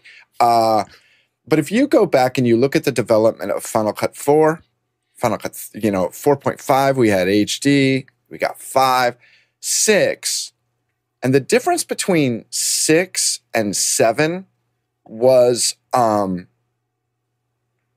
colored markers. Like that was like the biggest feature that they added in Final Cut 7. And therein ends the development of what I call Final Cut Classic. But the difference between 6 and 7 was frighteningly dismal. So if you were sitting there going, "Oh, I can't wait for Final Cut 7," and then you went, I get to colorize my markers. What's the point? And if you then look back in hindsight, you realize, oh, they were already deep into the development of Final Cut 10. And so there was a coasting period where they just went, just get something out. But really, all of the diversion was to Final Cut 10. I don't know what's going on. I do have friends, but I purposely don't ask them the poignant questions. But it feels to me very similar to the time between Final Cut 6 and 7. There seems to be a bit of a coasting period. And it may be that they have diverted people to Final Cut 20 or Final Cut 3K or whatever it is. I don't know. And it may be that there's been a brain loss of great people that have left. We know that some really spectacular people have left over the last 3 years. And it saddens me because I consider them to be, very dear. Well, they still are very dear friends, but I would actually send them messages when I'd see like great stuff on Instagram about their vacations, get back to the office and work on my editor, But where we are right now feels very much to me kind of like that coasting period between Final Cut 6 and 7. 7 was a paltry update in the Final Cut world. And, maybe Alex? we're going to see something really spectacular in the next year. Final Cut Ultra. Yeah, who knows? Final Cut Omega, Exactly. some gigantic change, but we don't know. Yeah, I will say that it's interesting to me. I mean, I always glance over at the Avid side and go, "What's happening?" And if you think the crickets are bad on our side, have they introduced You're the guy? anything? You're the guy, Bill, that looks at Avid? You're the one, huh? Well, I keep my exactly. I keep my eye, and this is the Hollywood major player monster that everybody was scared to death of, and they maybe made 2 changes. It's still 90% of the film market. Like it is. Yeah, it's and 90% of the large film market, and it's just there's a lot of subsystems for scale that Avid has that still the other ones. If you go off to something other than Avid, you're still climbing up a very steep hill to try to get it done with large edit teams, with a lot of assistants, so there's just things it does that the problem people always ask, like, why isn't Apple paying more attention to filmmakers? It's because they're really hard to deal with, they want weird niggly little things, and almost nobody else that's buying it will use them. And so Avid kind of owns that market. But the problem is it's very hard to innovate and do things that are big, and it's because they want these weird little things that they need for their filmmaking. And if you move their button, they go crazy. And also that they're the only ones that need that. So when you make something for LA or Hollywood, you're not making it for educators, you're not making it for corporate, you're not making it for creators, you're not making it because they don't need any of those things. So the reason that I think companies are smart now, I think the one company that's straddling that a little bit better is Resolve, which is that Resolve is adding all these features that are really great for creators, but they're also adding all these because they almost all these films go through Resolve at some point, and that's the real pin that they have, is that they're able to everything's going to get colored in Resolve before it goes out to the rest of the world, and so people are interacting with Resolve all the time. So if they keep on making it better for filmmakers, but they're also making it really good for visual effects artists, and they're making it really good for creators. By the way, the Resolve, what they're trying to do is absolutely insane. Like no one should try to do what Blackmagic is doing. Trying to integrate everything together and build all those feature sets across audio, visual effects, editing, color, everything else is totally insane. And it may end up being the thing that kills their company, because there's so many things we're not getting because they're spending all this money on Resolve. That said, if they actually get to the other side, it's kind of like what Apple did with M1. It's kind of, no one should try to do what Apple's doing. That's super, super, super hard. And if you get to the other side, it's going to be very hard to compete with, and so that's the thing that a lot of us are watching to see what happens. Keep your eye on this space. We'll continue to talk about it every day, practically, here on Office Hours. Let's go to our next question. Next question is from Guy Cochran in Seattle, Washington. And Guy asks, would having a large screen display showing PGM be helpful for those in the field visiting booths live? Dave Troutman? Well, maybe not PGM, but our operation here is driven by Mukana, and I'd really like to see Mukana in the field on the tripod or on the pod that is underneath the camera so that anyone in the field can look at it and know what the audience question is. And also instructions to the field team can be done through Mukana. Alex? Yeah. So this is my fault, by the way. We didn't have it set up because I brought an iPad and then forgot to get it all configured and was so caught up in doing all these talks that I never introduced it. That said, I will say that I think it's very hard. So if you're in front of that camera and walking around, I actually think, and I felt when I watched it being used before, it's a little bit of a distraction for the folks that are on the ground. What we really need to do is make sure we have solid comms, which did fall apart.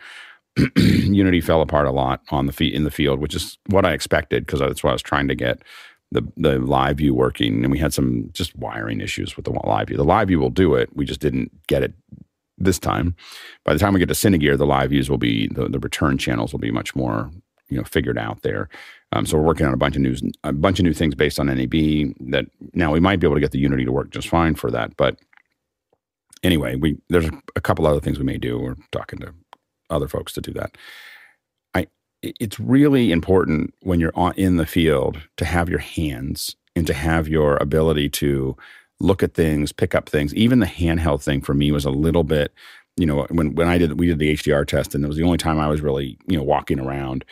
It was fine, except that I just kept on having to use I kept on using this, and it's fine to do that. But I think that, like when we do, if I do much in camera at Cinegear, I'd much rather have a headset, and then I also really felt like you really want to be in the moment. I think that when you saw the HDR test, I think we were just doing this kind of wandering through, and I think we want to do a lot more of that. We were wandering around I think that, and I think the other teams did that as well. I think that we do want some places to go. One of the things we're really thinking about is having one team that's very strict about, like, they plan out every half hour they're going to be somewhere and they get all set up, and that might be the tank version or that might be something else. And another version that is someone just, roaming around, so we cut to someone doing big things, someone roaming around. And this is really the discussion. I don't want to take it any further. We'll ask that question again tomorrow. Let's move on from here, but let's ask that question tomorrow. We'll talk more about it. I realize this is a Friday question. Yeah. Dave, did you have one last little comment on the current stuff? I guess I wanted to say that someone you're visiting at a vendor would see that they have an audience, that there's a grid of people there who are prepared to engage with you. And that might be a whole different impression. It just slows the production down a lot. Like that's the issue. So. All right, let's move on to the next question. And it's from Dave. Next question is from Dave Troutman in Edmonton, Canada. And Dave asks, what was it like to be leading a camera around the floor during your HDR test? How did it feel to you, Alex? It was a lot of fun. So that if you saw the HDR test, we took it down. We're going to put up some little clips of it and so on and so forth. But if you saw little clips of it, that's how I've covered things in the past, which is that I just kind of talked to the camera. I talked to you. Javier was there with me, which was great. Javier is amazing. He was fabulous. He was so good. And so I really enjoyed being there with Javier, and the team was great because we were, we were a big train. Like, we definitely got a lot of attention because there was people shooting behind the scenes. There was, Philippe was doing the, he had the surround mic that was there, and then we had the backpack, and then we had some, it was a big snake that was kind of moving through the whole thing. We do have to make that probably a little bit more compact to make that work, but it was a lot of fun. And you definitely saw the style that I tend to take on, which is that I just like to wander through, talk to people, look at things, and kind of give people this hodgepodge of stuff. And I think there's place for everything. It's just the way I like to do it. And I've done that for sometimes 6 hours straight, where we just switch the backpacks out and I just keep talking, and we hand it off to someone for 30 minutes for me to take a moment and then come back and do it again. So I'm very comfortable in that space. I thought that it was really well done. So, and it was, Edwin was the camera operator and he did great. And so anyway, so that, I think it's great. And again, I feel like we're getting into a Friday discussion here. So I'll pass it on to Chris. Chris? Does Javier ever stop smiling? I don't know. He's such a good guy. He was great. Yeah. And it was so nice to see it from the point of view of somebody who'd never been there before, coming up from Mexico City and joining the team. It was just, that was, the word I use is charming. The whole thing was just really fun to watch. Yeah. Let's go to the next question. Next question is from Andy Kokendorfer in Vieira, Florida. And Andy asks, thoughts on using something like Switcher Studio at trade shows to create branded packages with multiple cameras on the fly? Well, if you're shooting for later, I think you might have some luck with that. I tell you, Wi-Fi is really tough. So anything that has any wireless connectivity on the show floor at NAB is sketchy at best, I think. Alex, your thoughts? Yeah, and we'll keep it quick too. You can ask this again tomorrow because I think we keep on getting into this. We're not really talking about the video from NAB. We're talking about our coverage, which is totally understandable. I think that anything wireless, if you're not using really heavy wireless in it's not just Wi-Fi, but it's just anything with wireless in with that much equipment and that much RF is really, really difficult. And so I think that we would probably not do that. I also don't think you need multicam most of the time. And we had a little trouble with it with the HDR one because we were moving a tripod around. Really in the past, what we've done is we just have someone handheld, for something that's as short as an hour, we usually have just done handheld cameras, or Steadicam or, Steadicam can be a little heavy for an hour. You can do about 40 minutes in that. But the other thing is you get one of those big arms that comes up and hangs, and then you can go for a very long time. So we'll experiment with some new stuff for Cinegear. Let's go to the next question. Next question is from John Snyder in Reno, Nevada. And he said, which theme was the most prevalent? Cloud production, AI, or virtual production using LED walls? Alex? LED walls were the big one. I mean, they were all big. But the biggest one that we saw was just LED. People would talk about AI. We just didn't see. I mean, we didn't see as much of it. The big thing, text-based editing. Yeah, Chris is very certain there. But all three, I would say, all three were a big discussion. People are trying to figure out how to do a lot more production in the cloud. And there was definitely a lot of AI. But I think that what we saw in the theme in the expo was all the different ways of using LEDs. I just have to say, from being a longtime NAB participant, every year you'd see the theme of the show. And I'd say that they maybe have a 400 batting average. This is the year of 3D. It comes in, it wasn't the year of 3D at all. Maybe we start seeing some stuff in a couple of years. Sometimes they get it, sometimes they didn't get it right at all. One of the things that we did see that was kind of what I thought was really interesting is also Mimic, which is kind of a new lighting system that came out of KinoFlow. And it's really interesting to see how KinoFlow is pivoting, because I think that there was a moment where they were having trouble because they had Kinos and there was an LED, but we're going to try to get some more coverage. We'll probably do a lot more about that when we get to Cinegear. But it was that was another piece that I only got to see in passing, but it looks really impressive. Yeah. Next question. Next question is from Alex Fordy Golner in London. And Alex asks, after being happy with the pressure that the Office Space Army with Insta360, which companies, whether they had booths at NAB or not, would you like to apply some pressure on? A private 4D standing by, sir. Oh, private 4D standing by. That's funny. Alex. We've been hesitant. We've started and stopped. Like, we're going to have everyone email somewhere. And it's mostly me just figuring out the structure of it. I think we need to think about someone different every week that we're going to hey, we would really like to see a feature. Let's, put something in the email, like everybody go ask for this. And so I think that but I think Insta360 is one of them. I think that asking Blackmagic for a PTZ camera would be another place that we'd like to apply some pressure. And so I think we should start making standing lists of things that we'd like to do, and then all act as a group. So it's and see if we can't move the industry forward a little bit. So stay tuned for more of that. Known in the Reddit space as brigading. So assemble the crew, and everybody asks for the same thing at the same time, and see if we can move the mountain. Next question. Next question is from John Snyder in Reno, Nevada. Did anyone get hands on the new small rig tripod, and how did it compare? Alex, did you see it there? I saw it there. Their booth was really busy. That's all I got to say. And I wasn't there for very long. It was really hard to get a hold of anything at their booth. And so what was funny is that, there's certain booths that you see a lot of, that's really, really busy. And the DJI so the small rig one, I wasn't able to look at it. The tripod looks really good. I want to get one and just try to play with it and see how it turns out. It looks like a really well designed tripod. The DJI booth, there's this basically a virtual gear head where you have the gears that you would have for a gear headed tripod, but it's just wireless to a head. And it's funny because all of DJI's booth will be totally swamped, and that will always be by itself because no one that buys DJI stuff knows what that is. And filmmakers are all like, "Oh, I'm just going to use a gear head," and I'm always like, I that means I can always walk over and just play with my favorite piece of equipment that I can't afford. It's just the most magical thing. And I just go over and look at it and then go, someday I'll sell my house and buy this. All right. Yeah, that was the best part sometimes of NAB was the big camera manufacturers, Sony, Panasonic, JVC, that all of them had a little diorama thing they set up with models and perfect lighting, and then all of their cameras around in a big semicircle. So you can start down at the little guy cameras that I can afford, but you can go all the way up to the broadcast stuff and actually shoot with them. And it's just such a fun, hands-on thing. Hey, Alex, I did want to ask you, did you get to the show floor at all on Sunday? And if so, did you notice any difference in terms of the civilian, we're letting the regular people in on Sunday as opposed to everything starts Monday morning just for the business people? It didn't really make any difference.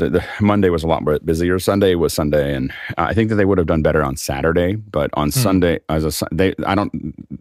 starting on Sunday, I understand why they did it. So here's the advantage of doing Sunday is that it starts slow, and that gives all the booths. The hardest part, if you work a booth, is getting it all, ringing out everything. So the first couple hours of the first day are usually the worst for a booth. This button isn't working, that wire isn't working, that monitor is flickering, and you try to get all that stuff done, but you're loading in, and people that you don't know built it, and there's all the stuff that you have to kind of figure out. So I think that while there wasn't a lot of people on Sunday there, compared to the Monday was the busiest day by far. And it did seem like a lot of people came in on Sunday. And I think that's what's nice for people who are traveling is being able to travel over the weekend is something that a lot of people actually like to do. So they were able to do that rather than having to fly in on a Tuesday. That takes another work day, out of their system. So I think that there was some, and it gave people a chance to come in Friday night or Saturday, do what we did, which was have a big dinner on Saturday night. And do that, and then be able to, and it allows the booths again to have a day where they kind of ring everything out. They get to practice everything. On Sunday morning, I was over at Ross and talking to Bo, and the woman who was doing the demo of their LED wall was great, but you could tell she was still figuring out the script. It was still, she was still ringing it out. So being able to have a day that isn't as busy, if you do it during the weekday, it'll always be the busiest day. It's going to be that first day. By putting it on Sunday, they were able to, I think, have something that was a little bit more manageable and approachable. So I think they're going to keep on. I think it was a successful model. Again, I think that Sunday was not, I don't think it got more people. I think it actually got less people. I think a lot of people don't even know what NAB is in Vegas, and you're drawing it in. So I don't think that it's just another big conference to them. So I don't think it brought that many civilians in to make that actually happen. I will say that the West Hall is a long way away from the North Hall. That's what I was left with. All I can say is if I was a vendor, I would never ever put my booth in the West Hall, because I went over there for meetings once. AWS was over there, and the Switch, and all the transport technologies were all over there, and I felt really bad. That was to have one place to go that's super quiet. I think there must have been rules in the West Hall of you can't make any noise, because it was like the quietest. Really? I don't know, but it was like the quietest place. There was no, it didn't seem like anybody had open speakers anywhere. It was a very odd thing. So, but and I understood the transport technologies over there. I felt bad there was a couple other booths that got, I don't know, somehow, hornswoggled into going over there. Maybe they were told it was a new booth or whatever, but it was so, I walked over there for a meeting, a lunch, and I thought to myself, I'm going to look around real quickly because I'm never coming back. This is too far away. And so I think that the hall that was the most fun was the Central Hall. This year, I think it was The central hall, I admit, is almost always the funnest hall. Like, it's just got lots of smaller booths, and it's got lots of little things that you can touch and play with. A lot of the other booths, sometimes have stuff that we can look at on the web. The South Hall had a lot because the sheer size of it had a lot there. But the one hall that was probably the densest of I stop and look at things has always been the Central Hall for me. Did you get out back of the Central Hall to where all the outdoor circumstances are? And was there anybody out there? No, it was in the front. I think I didn't. My time schedule, I barely saw. I was that's why I was so frustrated about NAB, was that it was my first one back, and I didn't get to see nearly as much as I wanted to. I worked a booth one year, same thing. I couldn't see any of the friends that I'd normally go wandering around and check on because I was stuck in one place the whole time. So that resonates with me. Chris, you had a thought about this? Alex, you just mentioned the small booth thing, the Central Hall. Walked through Central Hall. I saw a booth that had a jog wheel. Mm-hmm. It was like a switches and bears oh my kind of booth. They had a jog wheel with a video screen in it. Yeah. In the wheel itself? In the wheel. So like if you were scrolling through like videos to play back, it would show you the thumbnails. You go, oh, that's the one. Like this. Some ringer. So it didn't. The picture didn't rotate. No, the picture stayed flat, but the wheel around it. Okay, I was going. I need this in my life. Yeah, there was interesting. It was funny. I went over to Studio Technologies, and I was talking to Gordon, and we were pushing the buttons, and I was like, I really want a quiet button for my Model 205. I was like, I'd pay you to put a quieter button in there, than the punch. And he's like, oh, we'll take a look at it. And then I went over and found the button. I went down the Central Hall. I took pictures of it, and I'm like sending Gordon like these little buttons. Like, this button doesn't make. I tried 100 buttons, and this button doesn't make much noise. I'm sorry. Anyway, all right. I think we're ready to go on to the next question.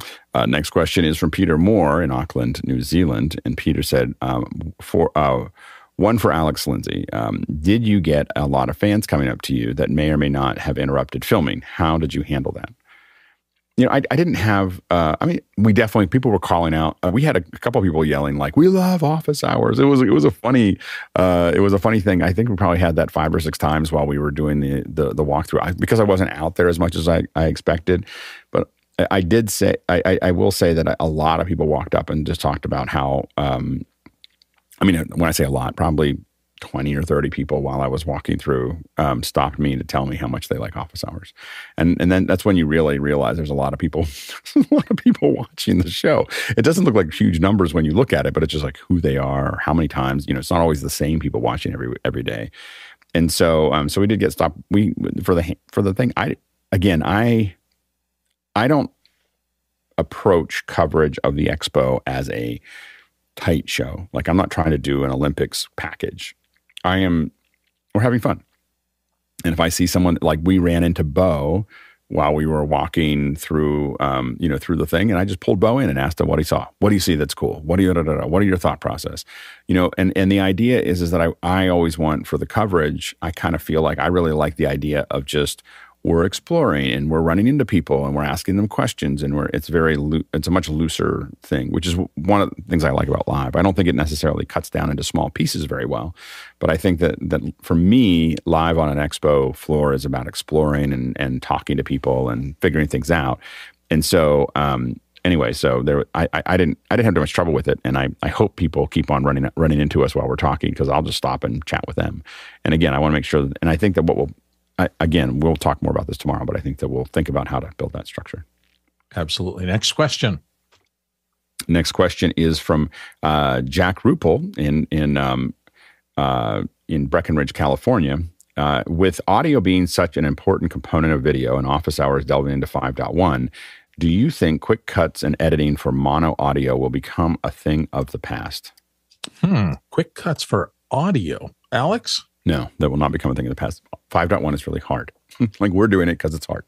And it's not going to be something that there's a lot of pieces of it. I think that, and we'll talk about this tomorrow, that the 5.1 and some of the feedback I got from some folks that were pretty excited about it, I think it made a difference. And I think that people will do it, but it'll be something that a handful of people do that make a difference. For coverage, it's just hard to handle all the mics and figure out all the bits and pieces in the translation. Maybe it become a bigger deal, but I think that when we're cutting quick cuts and doing editing and so on and so forth, I think that we're just trying to deliver the information.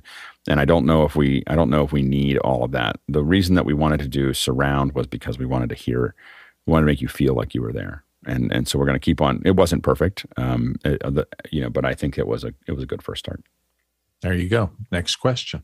Next question is from Peter Moore in Auckland, New Zealand. Given the relationship of a lot of OH people and panelists with Black Magic, how hard or otherwise is it to get Resolve training? Do you have to go through BMD, or are there third parties? Both. I've looked around for New Zealand training, by the way. There are plenty of companies online. Ripple Training are old friends of ours, and they have a substantial amount of Resolve training. I think there are others. Alex? The Ripple Training is probably the best videos that you can buy to do that. For the kind of more hands-on, I would really go to Blackmagic's website and see what they have. They have webinar courses that are 4 days on Fairlight and 4 days on Resolve. And I will say I haven't sat in the whole one. My business keeps me from being able to sit in the whole thing. But I have been able to look at some of those bits and pieces, and I will say they're really good courses. So they've really wrung it out. A good friend of mine, Patty Montigian, I think has been designing those courses, and she did stuff for Apple and Avid, and she's been doing this for a solid 25 years, and it shows. And the organization of them. When you sit down and take a webinar there, I mean, I think the webinar platform is a little old, but to do this in, they're doing Zoom webinars. It's just that I think they could do a better platform for it. They're just using the vanilla platform, and I feel like they could do something that's more aggressive. But outside of that, I think that it is it's pretty interesting. And so I would highly recommend if you do well with asymmetrical training in video, I would highly recommend Ripple Training. It's the best. And those guys just hit 100,000 on YouTube. Really, really proud of those guys. Mark and Steve I've known for a long time. And it all kind of started with Mac Break Video, me dragging these guys in and doing it. And now it's become a really massive thing. So anyway, so I think that I would go there. But if you're going to take the training, the best training that I've seen so far is the stuff that Blackmagic does online. Let's go to the next question. Next question is from Tommy DeChance in St. Paul, Minnesota. What was your biggest letdown from the show? Ooh, Alex, do you have something that didn't work? That all the speaking was in person. That was my biggest. Letdown. As far as the expo was great. I think that the other letdown was probably the West Hall being so far away. Like I was excited. I was like, oh, it's a new hall, and I was thinking of it like West Hall as it relates to San Francisco. There was one question, I think I saw it go by with one of our other shows, earlier in the week or whatever, is where else could they do NAB? And I think, mark my words, I think that they're going to end up doing NAB in San Francisco inside of the next decade. So, and the reason for that is that I think NAB is going to continue to get smaller as a physical footprint and larger as a virtual footprint. And there's going to be a point, because it would be, for if everything got a little bit smaller and it would fit into Moscone instead, it would be dramatically better to move around. As a person walking around, I would much rather. I think that or it gets smaller and just sits in the Central Hall and the North Hall. I think that was one of the things that was kind of confusing for me, is that it didn't feel like they filled the Central Hall really completely, and then they still went. Again, I think they thought that they would go bigger than they would. It'll be interesting to see if they only do Central and North Hall next year. Like I think that there's a distinct possibility that because I don't think it's going to get small enough to go into the West Hall by itself, but the West Hall is a hike, and I think that a lot of the smaller booths that were in the West Hall will not want to do that again. And, it's good for transmission, but I wouldn't do it with anything else. So I think those are my things anyway. What would happen if they did Cinegear at the same time and put it in something like the West Hall or some equally kind of congruent other trade show? You could put other things in there. I don't think Cinegear would want to be tied up with NAB because those are two very different markets. The Cinegear is all film. and NAB is broadcast and film, but it's, I think Cinegear would get swallowed up by NAB. So I think that they'd probably want to stay separate. Yeah, interesting. Next question. Next question is from Robin Cutshaw in Atlanta, Georgia. Any movement from Blackmagic on autofocus? Have they stole anybody from Sony? Yeah, it's autofocus. If autofocus was easy, everybody would do it. Sony has been working on it very hard for many, many years, and that it has shown. Panasonic spent millions and millions and millions of dollars to try to close the gap. And they've done, I think, a pretty good job. Their newest stuff that was out, that's come out, is close to, it's either on par, close to on par with what Sony's done. It is this is like hard math to get this to work and do it well. And I think that I don't think Blackmagic. I think it's just not where Blackmagic is focusing its energy. I think it's going to continue to focus it on things like Resolve and everything else. And I think that because there's a use case. A lot of times you don't need autofocus. If you've got a lot of operators and they're, like when you're in the film world, that's why they call them cinema cameras. When you're in the film world, someone's manually controlling focus. And so autofocus is really a creator problem, not a film problem or a TV problem. So film and TV are all manual focus anyway, so they don't need autofocus. So when we talk about autofocus, we're excited about it because I can sit here now and go like this and it'll focus, and I go back like this and it doesn't focus. But that's a creator problem. For when you do real film production, when you do real TV production, that they're completely controlling it. So it doesn't really affect Blackmagic in that way.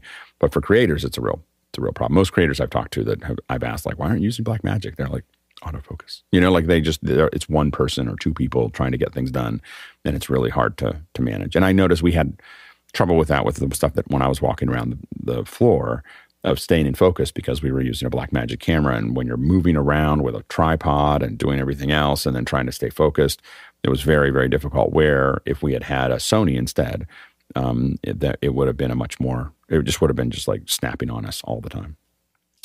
Next question. Next question is from Douglas Carmichael. Douglas asks, we talk about the latest products and the standard of the day, but did you see any products that have the potential to help build deeper, stronger communities and not just push content to the audience? That's an interesting question. Alex? Yeah, I didn't, this isn't, I think we might see more of that at Infocom, to be honest. I think that I think that the biggest thing that we saw kind of floating around within all of those are the new Zoom integrations. So we saw, Zoom made the big announcements that Andy came out to talk about on Friday. And you're seeing a lot of Zoom being put into all these different applications. I think that, we are going to have Epiphan, we'll have Cinemaker, we'll have Mimo, all coming on and showing us examples over the next couple months. And so, but I think that the thing that I saw the most that is going to help build stronger communities is being able to have more roundtable discussions. And those are about to become super easy to do. Maybe not at the scale that we do them at, but definitely that is going to be a lot easier as it keeps on moving forward. So that's the thing that I was probably struck with the most. Cool. Next question. Next question is from Sean Pickering in Loughborough, UK. And Sean asks, I heard that YOLO Live and OBSBot were working together and that they were announcing the YOLO Box Pro would be able to work soon with version 2 of the OBSBot Tail, not the Tiny, which is a wireless PTZ camera, to which they are adding an HDMI out.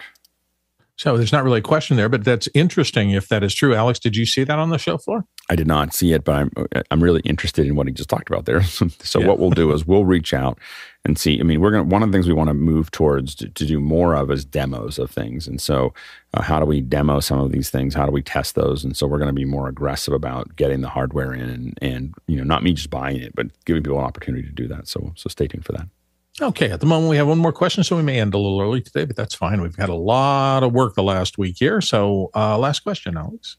Last question is from Douglas Carmichael, and Douglas asks, what interesting products that leveraged 5G mobile networks did you see at the show? Was there a ton of bonded cellular stuff for broadcast out there? Yeah, I mean, a lot of people are talking about it. So they're trying. There's a bunch. Every company that's doing some version of wireless for cameras is thinking about cellular coverage. And so whether that's bonded cellular coverage or 5G coverage or single 5G modems, I think that LiveView and a lot of Dejero and a lot of the other ones are all talking about that integration. So, but we should probably see more theoretically when 5G works in the 10 places that it works in the United States, well, it is you don't need to bond anything because the bandwidth is so high. But unfortunately, the coverage is so spotty that for most of the places where we want to use a backpack, if where 5G works, I'm like, I can do a wireless and get a wired connection, call it a day. It's not in a place that needs it for me for production. Where I need it is usually places I can't use it. All right. Thank you all for being here today and for listening to Office Hours. Tomorrow is going to be our post-mortem, so to speak, on everything coverage-wise, all the stuff that we did from the floor at NAB. It's been a fascinating week. I know I've learned a ton. I hope you have too. So if you're here tomorrow, get ready. I think the floor teams who did a magnificent job over the course of the last few days will all be here, and we'll talk through what succeeded, what failed, what struggles they had. There were a lot of moments, I know, that I was just amazed with, things that I did not expect.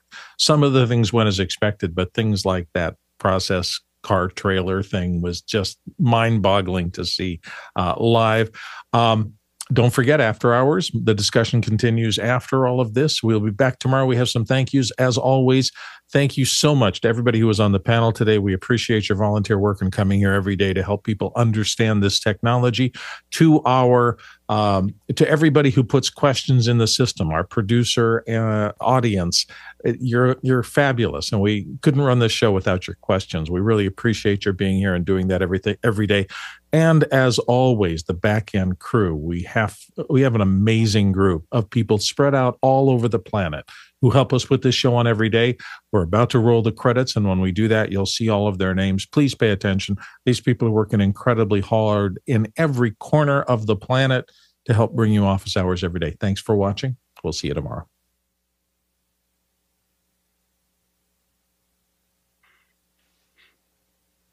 Already pivoting to Cinegear.